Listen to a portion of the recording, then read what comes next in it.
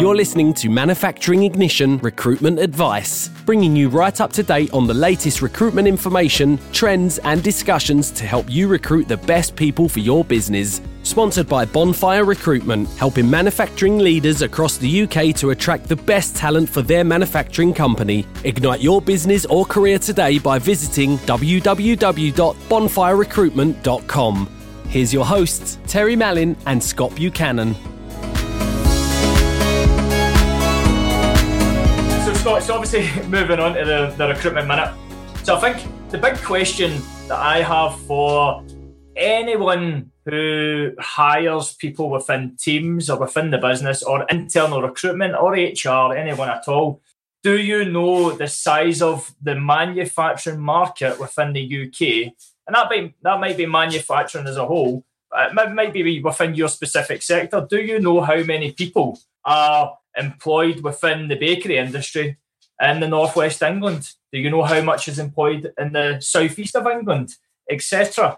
And there's a good reason why it's worthwhile to know these numbers. And Scott, can you give us a wee bit of insight of how you've found mapping out the market and getting a real insight into the opportunity there?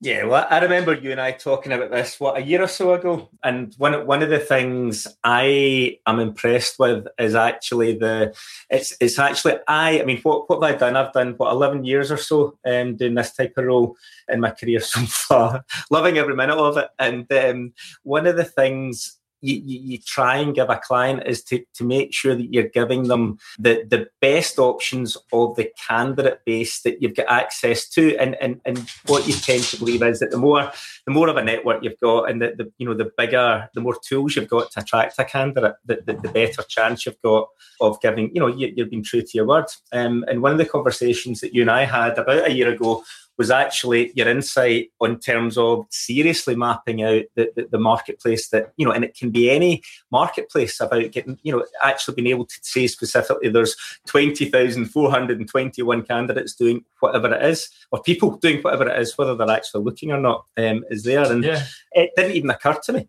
Do you know that way that actually you could get in as detailed as that? And certainly, as you know, that's what we've been striving 100%. To do. It seems to be working. And I think the thing is, Scott, probably over 95% of recruitment agencies, internal recruitment, etc., won't have mapped out their industry because we're we're all busy in the day to day in what we're doing, and end of the day, it's quite if you're having the right tools to be able to do that is a different story, and putting in the investment to do that. And not everyone, especially, say within internal recruitment, has the opportunity to invest in that and actually make it happen. And I think personally, the benefit of knowing your market is the fact is if you were sitting the senior leadership team meeting and you're the internal recruiter or whoever, and the business leader is asking, for you to recruit a key member of staff, they're looking for a chief engineer within a large food business down in the southwest of England. And it's within the dairy industry, just for talking's sake, okay?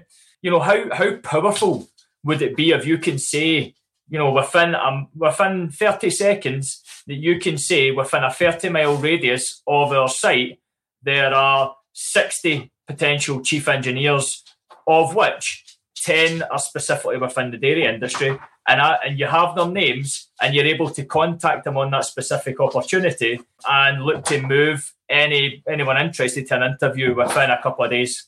Well, we've seen the results of being able to do that, and I think when it actually boils down to as I call it, the usual suspects, and what I mean by that is the candidate that is on a database or on a whether it's a web database or an agency database, that some of them are actually okay, but you tend to find that the good candidates are probably the ones that are grafting away, that are hard at work and actually, quite enjoy doing the work and are probably not keeping their head above the, looking in the marketplace. And those are the ones that tend to do well and actually get looked after by their present employer as well for obvious exactly. reasons. And Scott, me and you have worked for a small number of different agencies, and what you tend to find is, it's the same people registered with various different agencies, which is fine, which is good, but what it creates is that natural small pool of people that are getting constant phone calls on different roles, which has got to annoy that specific person. But the companies are getting the same people sent in as well. So it's it's a blocker, there's no gain out of that. And one of the stats I found online, actually, it was in the last couple of months. Do you know? So it's a big thing for me is as some companies will just put up an advert online and then take the response off that. And they might get a real big response of people, say 100 people, but literally only a couple are actually of interest. But do you know that from the start online, 1 in 18 people, 1 in 18 are registered on a job board? Seriously, wow. So if you're putting up an advert, you are accessing potentially, like, this is just take it with a pinch of salt, 1 in 18 people. So literally, 17 people out of 18 you're not touching, you're getting access to. So the importance of understanding and having access to potentially the full market is that you can, there's more people to contact, you'll have more choice, you'll be able to make hopefully the right selection with the right tools in place like video interviewing, behaviour reports, etc. Which in turn, if you make that right selection, you can grow your business, and in turn as well, you can actually define the culture within your business as well, and make sure that that's what you desire it to be. It allows a client to refine what they're actually looking for, because if especially with, we provide a lot of problems, we solve a lot of problems that clients are typically facing, and one of what tends to come out of that is that they are been told by whoever it happens to be, whether it's their internal team or their HR contact, or maybe a trusted recruiter, but the trusted recruiter maybe does other areas and is maybe not specialising within manufacturing, to say. So they wouldn't necessarily have the network that we are working on. And I think having the ability to have to be able to say, look, we know this is the scale of the marketplace. These are specifically the numbers that are in there. And actually, if you're looking for Joe Bloggs that has got 5 years within X and doing something different, from his career, then all these things can be refined down. And actually, I know we've had some clients that have been arguably pretty sceptical at the start, but have come through and realised that actually, and certainly when new sites are built or new business comes along, they actually look forward to actually be part of the process and having that bigger choice, which may not be readily available elsewhere. Exactly. And one of the biggest frustrations is that people are, you might only have one person that you're taking forward to an interview and your kind of hands are tied behind the back to make that decision. But if you're able to map out that market and sit down with the hiring manager and say, well, do you want to know what? I could potentially target 400 people. Let's fine tune that. Let's look at that. And let's make sure we're making a real direct protocol on the basis of people that we can potentially contact. And then hopefully you'll get to the stage where you've got at least 2/3 people that you would hire any of the 3. And then you're in a position where you're making sure that you're making the right decision. But that all comes back to the numbers. And it's no good having 1 or 2 people and then going forward. This has to be numbers. It has to be making sure the right people are interested, putting forward only the right people, and that's all driven by actually mapping out your market. And I think the key thing is understanding the size of your market, whatever, so if you're a UK-wide business, map out the whole of that sector. If it's fruit and veg, if it's bakery, if it's drinks, if it's, whatever that might be, understand exactly how many people are in that, and then you can work your way to that number.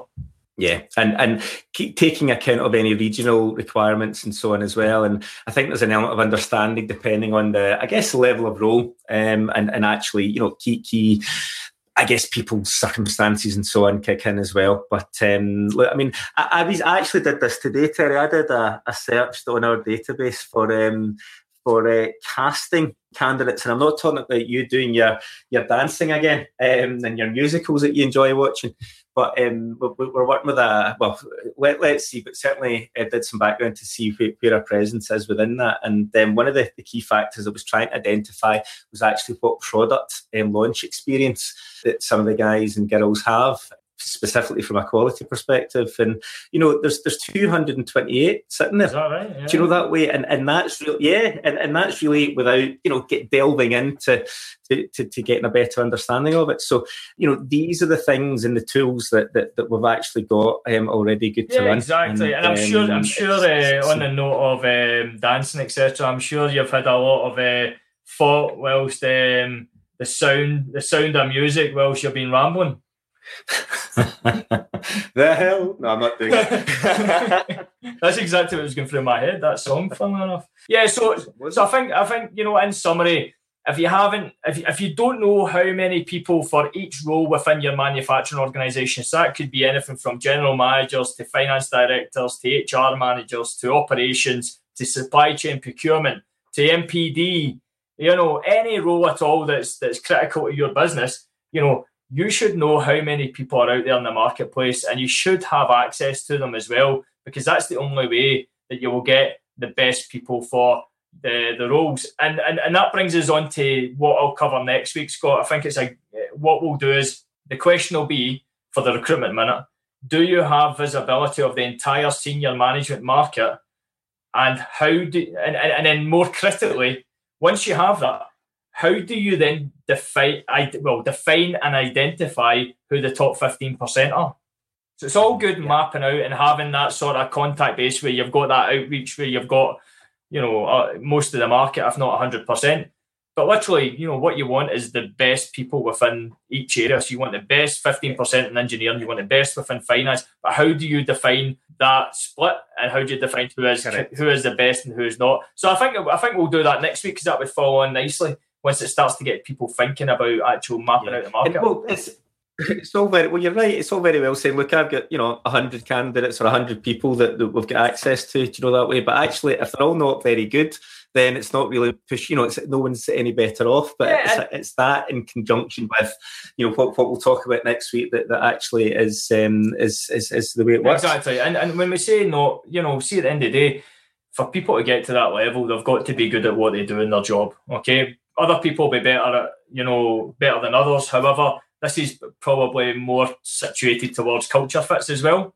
Some people will be better fitted within a really dynamic, entrepreneurial, fast-paced environment, whilst others will be more suited to that more blue-chip, corporate, process-driven environment. And it's down to that each individual personality, So, that I think, it's identifying the top 15%, but then also matching with regards to that specific organisation's current culture and future requirements and strategy. Yeah, culture, and also their own, not forget the people that are already part of their organisation that have maybe come through the ranks as well, and making sure they're well placed to arguably learn from others or maybe complement the team and so on as well. I think it's a bigger picture that teamwork always goes further. Exactly.